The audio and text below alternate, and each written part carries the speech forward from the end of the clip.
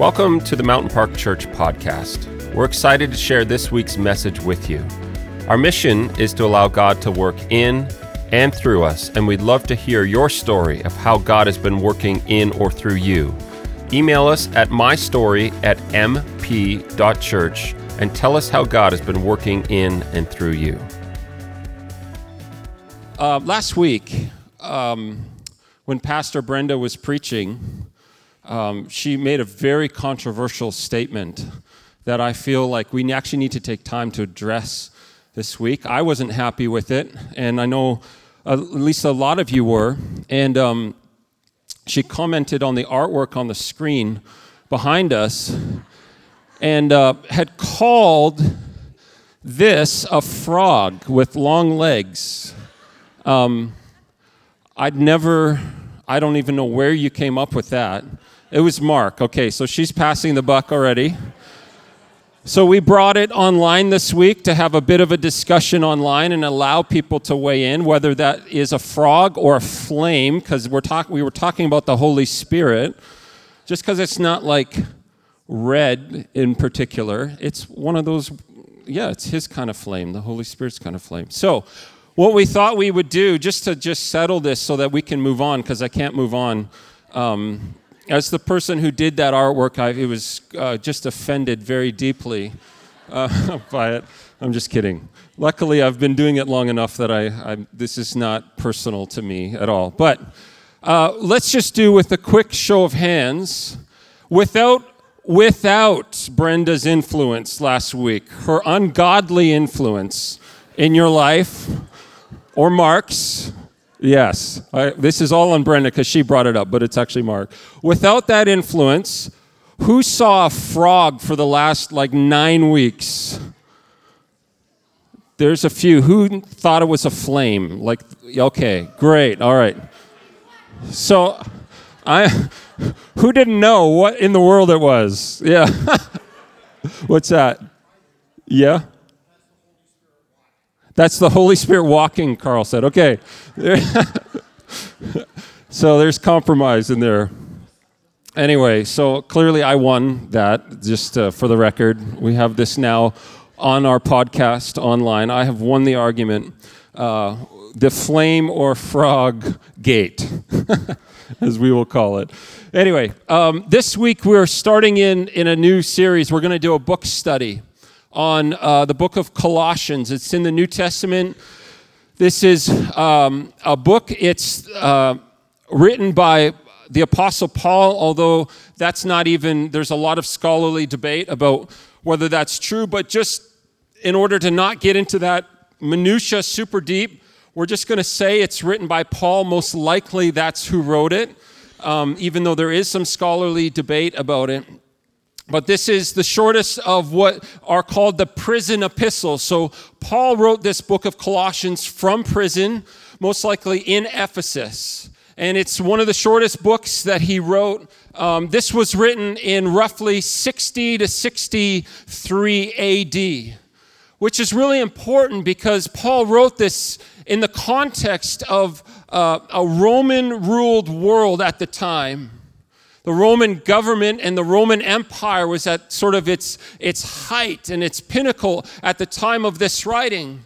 And Paul also wrote this in a time period that was not hundreds and hundreds of years after the resurrection and death and events of the Easter weekend with Jesus. He wrote this, and there would have been people present in his sphere of influence in this community in Colossae who very well could have been there or been around as eyewitnesses to see the events that unfolded in the life of Jesus. So we're not talking about Paul writing something that's totally disconnected from the events in question. We're talking about something that happened not too long ago.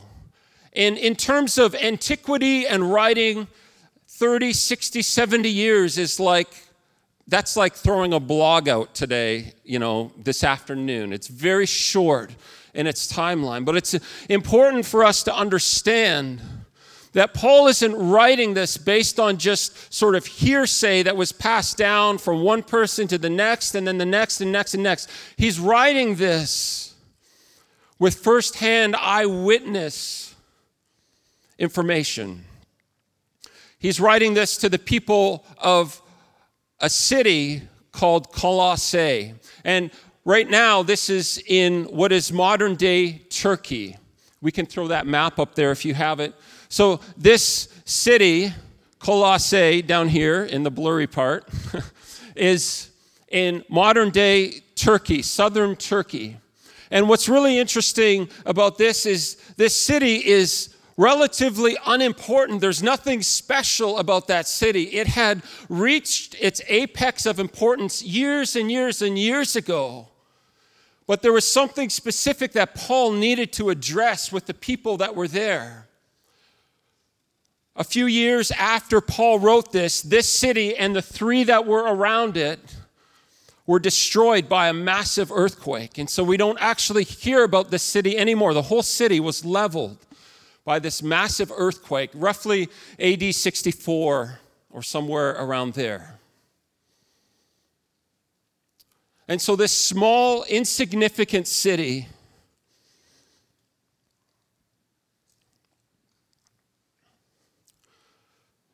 demands our attention, and Paul writes one of his shortest but most profound letters to the church in his generation.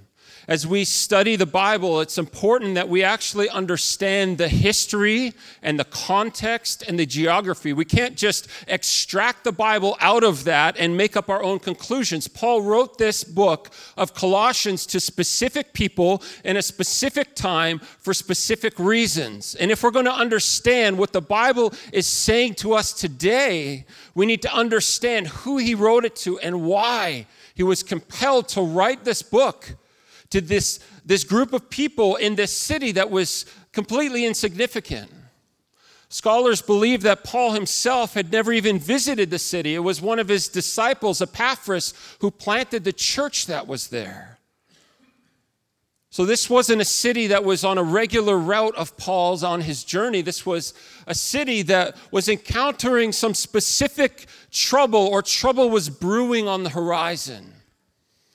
And the reason Paul was compelled to write this book is in the young life of their faith. This was a church that was new.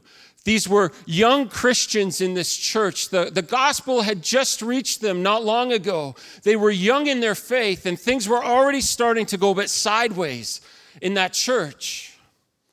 And Paul preemptively decides that he's going to pen a letter to create some hard boundaries theologically and some boundaries with how they live. And so he wrote this letter to this community. And one of the things that we need to understand about the Bible is it was never written with the intention that we read it in isolation. This was a letter that Paul wrote that would have been read aloud in a context like this. Their thoughts and perceptions of God were discussed in community together, not in isolation. And so this community was one that was very fragile in this moment. And we don't know exactly what they were dealing with, but scholars believe that we can kind of pinpoint some rough sort of directions as to what they were dealing with at this time. And they were dealing with what some people have called the Colossian heresy. And that's that shortly after this new church had started, they were vibrant and growing and on fire for God. Some people came into the church and were beginning to kind of filter through some of their own beliefs. In the Roman Empire of this time, the religious belief and practice was very syncretic, which is just a fancy word for saying that they believed in many deities and many gods. And it was kind of like an everything goes period of time. You took a little bit from here that you liked, and you took a little bit from there that you liked, and you kind of made this Frankenstein image of God through all of these different aspects of these religions that they would see on the street. And so this began to happen in the life of the church. Their simple view of Christ and what he had done was being challenged. They were being challenged by Jews saying, it's not enough just to believe in Christ. You need to actually practice the law. You need to actually become circumcised. You need to do these things. It's not enough to believe in Jesus. They were being challenged by their culture. And this was probably one of the most pervasive things, is that they were challenged by a culture that said it's okay to believe what you believe, but you can't declare it as absolute truth. That Jesus is maybe a prophet or a great man or a powerful man, but let's not put him alone on top as God. And so in their culture and in their day, they were challenged to not declare truth, but to accept your truth and my truth, this relativism of truth. That truth is what you decide it is. Truth is what you declare it to be. And so Paul, seeing that there is potentially a storm brewing on the horizon, decides that he's going to write a letter to this group of people to set the record straight. And one theologian, Bishop Lightfoot, says this: the doctrine of the person of Christ in Colossians is here stated with greater precision and fullness than in any other of St. Paul's epistles. Paul's writing in this short book is a powerful declaration of a few things. It's a powerful declaration of the supremacy of Christ, the authority of Christ, and the sufficiency of Christ. And another way to say it would be to say Paul is declaring that it's Christ and nothing else. Not Christ and a little bit of the world, not Christ and a little bit of this other religion, not Christ and a little bit of New Age, not Christ and a little bit of Islam, not Christ and a little bit of yoga, and not Christ and a little bit of Eastern mysticism and all of that stuff. No, Christ and nothing else. And in this short book, Paul dives deep, deep, deep into the authority and supremacy and position of Jesus Christ. He expounds on the person of Christ in this short little book with more precision than in any of his other writing. And I think it's interesting in our day when we take a look at what our culture is like, the pressures on our culture, the pressure on people of faith, the pressure on us to just relax a little and just take a bit of a smorgasbord of all of these different beliefs. And we have these people that have been influencing our culture, and I'm not going to name names, but saying, no, your truth is your truth and my truth is my truth. That there is no universal truth, that everything is relative. You believe what you believe and I'll believe what I believe. But don't you dare tell me that what you believe is absolute truth. And so we find ourselves in a day and age where truth and the concept of truth is being challenged.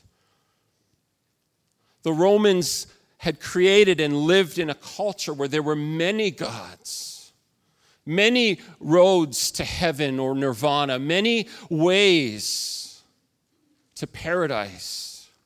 And Paul comes in with this short little book. And like a surgeon, he just attacks this prevailing thought that we can have a little bit of God, a little bit of Jesus, and a little bit of everything else, and we'll still be okay.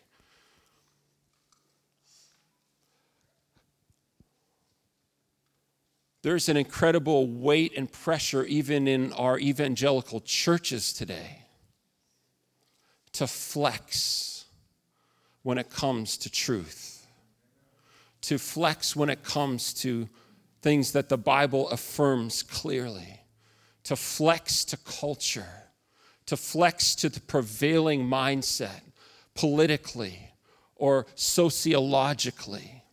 There's an incredible pressure right now as churches to just let a little bit of these other things in. What will it hurt? What will it hurt if we just allow the Bible to say these other things? What would it hurt? What will it hurt if we just adopt an open door policy to whatever anybody believes coming in? What will it hurt? There's an incredible pressure right now. And I actually don't believe that it's going to get any better. I think it's going to get worse before it gets any better. I was reminded as I was studying for this that at the very beginning of the year, as we were coming out of the Christmas season, a verse that just stuck out to me like crazy was from the book of Daniel, and it said, "Those who do know their God will be strong and do exploits." And I really believe as we've walked through this year, as we've been investigating the person of the Holy Spirit, and as we've been talking about the life of Jesus, that we're realizing without the understanding of who Jesus is and what he's done, without the truth that he provides, without the wisdom of the Holy Spirit teaching us, we will not have the strength we need in the days to come. But the Bible says those who do know their God will be strong. And so as we dive into this book of Colossians, we're just going to take it really verse by verse. My prayer for you and for me is that God just puts a new set of lenses on us. I don't know, maybe it's because now I'm officially in my 40s. I'm 41 now. But like vision, Pastor Brenda talks about it all the time. We just talk about, yeah, it's true. I'm buying you a super large print Bible, for up here. Yeah, or a kid's Bible. I'm just kidding. But there's, I was telling you that story of my last visit to the optometrist where I'm struggling to for my eyes to quickly move from here, short-sighted to long reading. And when I was at the optometrist, I was telling him about this. My eyes are having trouble focusing, and I don't, what's going on? And he said, well, how old are you? And I said, I'm 40. And he just looked at me and he said, yeah, well, there's nothing I can do now. You're kind of over that hump now. And I said, well, are there exercises or eye weightlifting, exercises that I can do? And he said, no, this is just a product of your age. And so as frustrating as that is, it's been forcing me to look at things a little bit different, to understand limitations and understand things from a different perspective. And I hope that as we cover this book, that you as well begin to see Jesus in a new way. That you actually would begin to see Jesus as the only one who is sufficient for you. That you would actually begin to see not just a theory of Jesus, but the power and grace and supremacy of Jesus. So let's dive into Colossians chapter 1. It's in the New Testament, a few books in.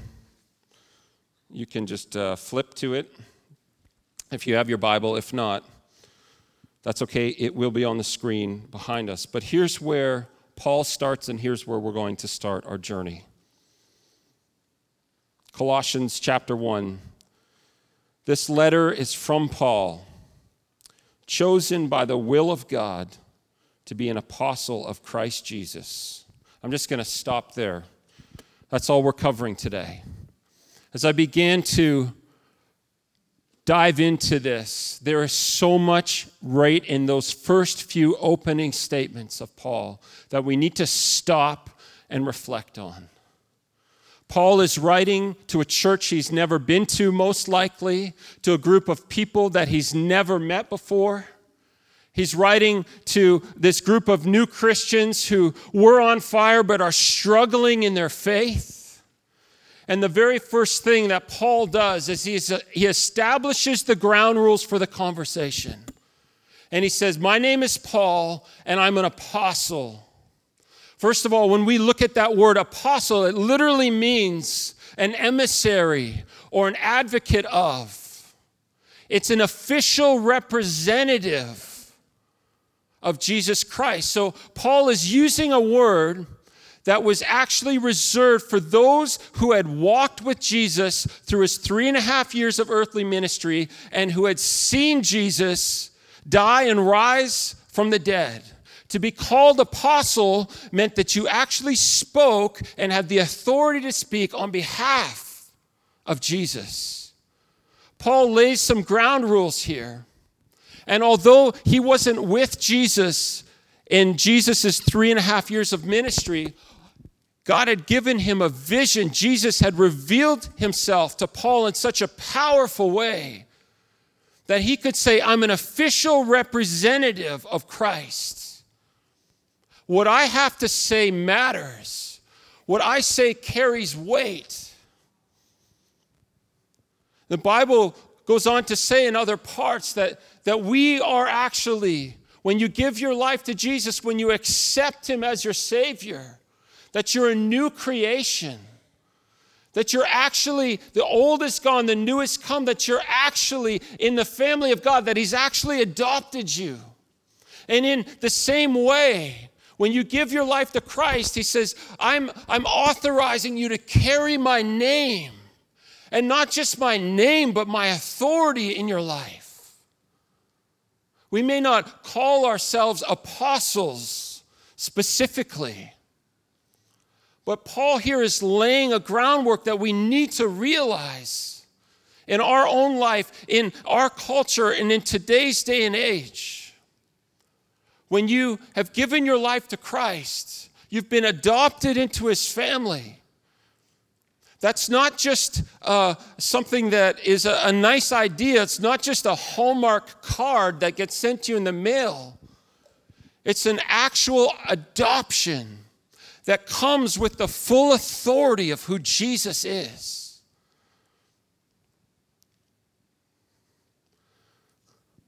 The question is, do we actually carry that authority of Jesus in our life? Do we walk into work, into our schools, into our social spheres? Do we walk in our neighborhoods with the authority of Jesus, recognizing that it's actually his name and his presence behind us that gives us authority and power over any assignment of the enemy? The first question for us is, do you know whose you are? Paul clearly knows the power and sufficiency of Jesus. And he's not speaking this arrogantly. He's just declaring, look, I'm an official representative of Christ. And because I am that, it carries with it the authority and the power that comes with the name of Jesus. Paul then goes on to say that he is an apostle by the will of God. And this too is loaded with deeper meaning. When we actually look at the Greek word for will, it's thelema. And that means to desire, purpose, wish. It's an attitude of the mind. And this is not so much as the will as a cognitive decision-making process. This is actually more in reference to the heart. It's an attitude. It's actually an emotive word that Paul is using here. And what he's saying is, I'm an apostle of Jesus because of the heart of God for my life. He's put me here and he's given me an assignment to do.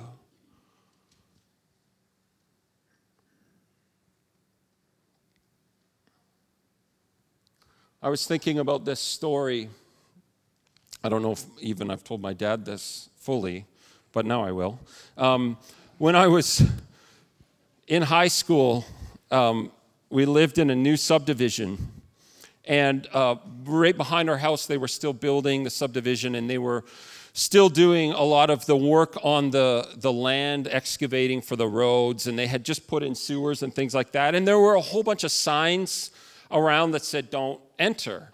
And one night, I got the bright idea with my friends in my dad's car. I have a lot of stories about my dad's vehicles specifically, but we were in probably a 1988 Oldsmobile Cutlass Sierra, which was the bane of my existence at that time as well. And so we were driving, and I thought, well, this is a suitable car for off-roading. Why don't we go behind our house in this new part of our neighborhood? It was probably 10 or 11. It was pitch black at night.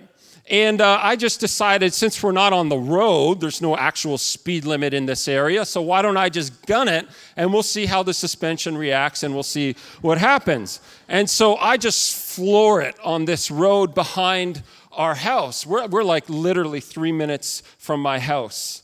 And we're driving, and we're hooting and hollering, and we're laughing and having a good time. And then all of a sudden, the nose of the car dives down into this ditch. There's a big, loud bang and a crash. My two friends literally fly into the front seat of the car. It was one of those old bench seats. You remember those? And they fly into the front seats of the car. The car stalls, turns off, the lights are on, there's smoke everywhere, and there's dust everywhere, and we've come to a stop now, and we're going, what in the world was that? So we get out of the car, and I'm not joking, there was a square excavated hole that was at least 4 feet deep. In the middle of the excavated hole was a manhole that they just installed it. So solid steel manhole in the middle of that. So going probably 80 or 90 kilometers an hour, we hurled the car down into this 4 foot deep hole. It projected out the other side, stalled, and the lights were on. So I get out, and this car, because it was so amazing, had plastic hubcaps on it. You remember those too? So the hubcaps on the front tires were obliterated. They were in pieces all over the dirt road beside the car, literally in pieces. The front bumpers got cracks all over and everything. And so panic begins to sort of ensue. This is the family car, after all. And so luckily it starts up, and we drive it the 1 kilometer back to our house. It's late. I open the garage door, pull it into the garage, and head straight for the duct tape. And, so I grabbed the duct tape, and I'm taping the plastic rims together from behind, taping the bumper together, and I just assemble it what I think is nicely. And don't say a word. This is not something to talk about. So my dad noticed that something was different about the car. There was something a little bit different. It kind of handled differently, didn't drive quite right. Anyway, by God's providence, we sold that car relatively quickly after that. While he was in the process of selling it, the dealership took a look at it. And the dealership was looking at it, and they said, "Sir, do you realize the whole frame is bent on your car?" And my dad said, "What? What are you talking about? How does that happen?" So he came home, shared that bit of information with me, and I said, I might know how you would bend the frame on a whole car. And so I shared with him what had happened. And what's interesting is I tell that story because a lot of times in our life, as we look at the will of God, at the purposes and the plans of God for our life, we're a bit like I was when I was 17, and we blow by all the signs that are saying, don't go down this road, don't enter here. We blow by all the cautionary signs. We rely on our own instinct and our own wisdom and on our own intellect. We blow right by God's warning signals, deciding that we know how to do what we need to do, that we're capable, we're competent to make our own decisions. And in the same way, God says, okay, I'm giving you free will. I'm giving you the chance to choose. And we blow right by God's leadership and direction in our life. And Paul is writing this letter from prison. And he's writing it declaring, I'm here. I'm even in this prison because of the will of God. I'm involved in your life because of the heart and the plans and the purposes of God for me. But so often we get distracted and we get thrown off course by what we see around us. We look at our circumstances and we look at our life and we look at what we're going through and we look at all of this stuff and we go, there's no way that could be the heart of God for me. Why would God ask me to do this thing that I don't even want to do? Why would he do that? Why would God lead me here or there or wherever else? And Paul in this moment is saying, look, don't look at the circumstance I'm in. The circumstance I'm in will trick you. If you believe what you see out of your eyes, you're going to get tricked. But I'm actually here. I'm writing to you from a jail cell. And I'm here because of the will and the heart and the purposes and the plans of God.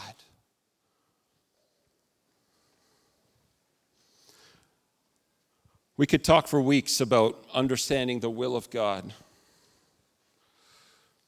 But what I want to leave you with this morning as we just start, as we take our first baby steps into this book of Colossians, I want to leave you with a couple things. One, Paul knows who he is and he knows who Christ is.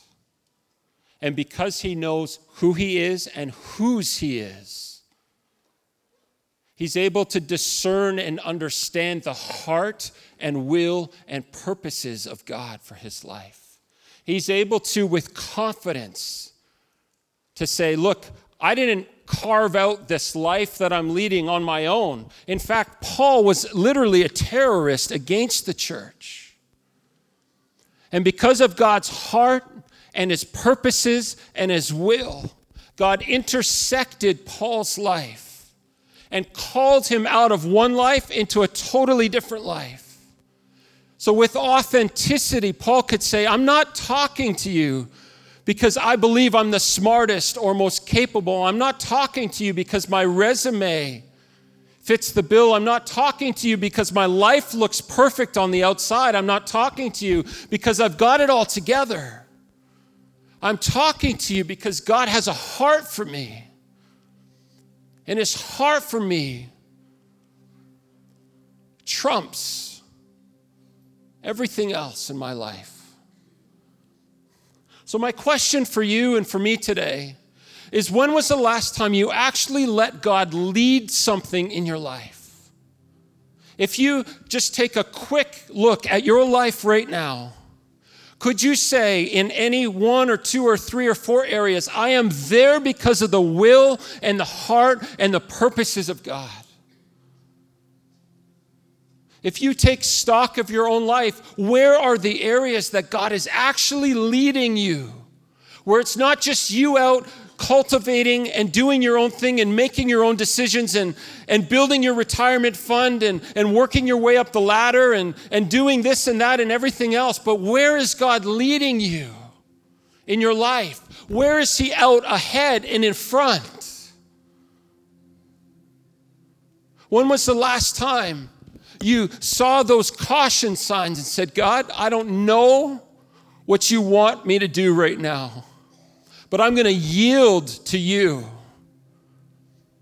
I know what I want to do, God, but I want to do what you want to do. The first way that we know what God's will in his heart is for us is to humble ourselves. Humility is the first step in understanding the will and the heart of God. We need to humble ourselves and go, God, I don't know what to do. I don't know what decision is wise. And I don't know what to do with my kids right now. I don't know what to do in my school or in my work. But I humble myself before you. In the life and ministry of Jesus, the most important establishing characteristic of his life was humility and dependence on God through the counsel of the Holy Spirit. So if you want to understand the will of God, if you want to get behind what he's doing, instead of just blazing your own trail, it starts with humility. The Bible says that God is opposed to the proud, but gives grace to the humble. If you humble yourself before God, he will actually give you the grace you need to walk the life that he's called you to. The second thing is dependence. Jesus said, even as he was facing brutal torture and crucifixion, not my will, but yours be done. God, I'm not depending on my strength here. I'm not depending on my resources. But God, I want your will to be done. I can tell you with sincerity that standing up here as I am is not because of my choice or my decision making. This might be one of the very few times in my life where I've said, God, I want your will and not mine, and everything in me is bucking against this, and everything in me is rebelling against this. But I am your child. I trust you. So I want you to lead.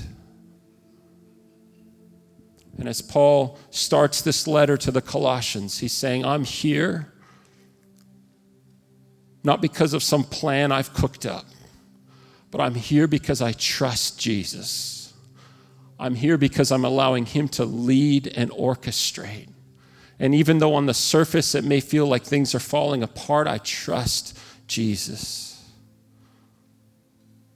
Let's stand together.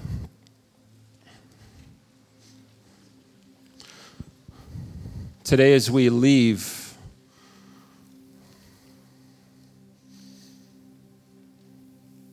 I just want to challenge you with this question.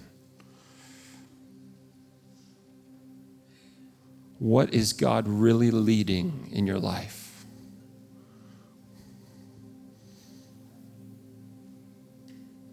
And conversely, what are the areas that you've been leading that you need to just surrender back to him? What are the decisions that you've been making that you've just been blowing through those caution signs and oblivious to God's voice and his activity? When was the last time you asked the Holy Spirit to speak to you about the heart and the plans of God for your life? When was the last time you said, God, not what I want in this situation, but what you want? Paul's authority came from who he was and who was sending him. And if we don't understand this part, we're never going to live the lives of victory in the name of Jesus that he's calling us to. We're never going to have victory over depression and bondage to sin, and we're never going to have spiritual victory the way that he's inviting us to if we don't understand who we are and whose we are, if we don't humble ourselves and step behind the leadership of Jesus and the name of Jesus. We hope that you are challenged and inspired by what you heard today, and that you're willing to allow God to work in and through your life in bigger ways this week. We'd love to stay connected with you on social media, facebook.com/Mountain Park Church and instagram.com/Mountain Park Church. Finally, if you have a story of how God has been working in and through you, we'd love to hear it. Just email us at mystory@mp.church and tell us how God has been working in your life lately.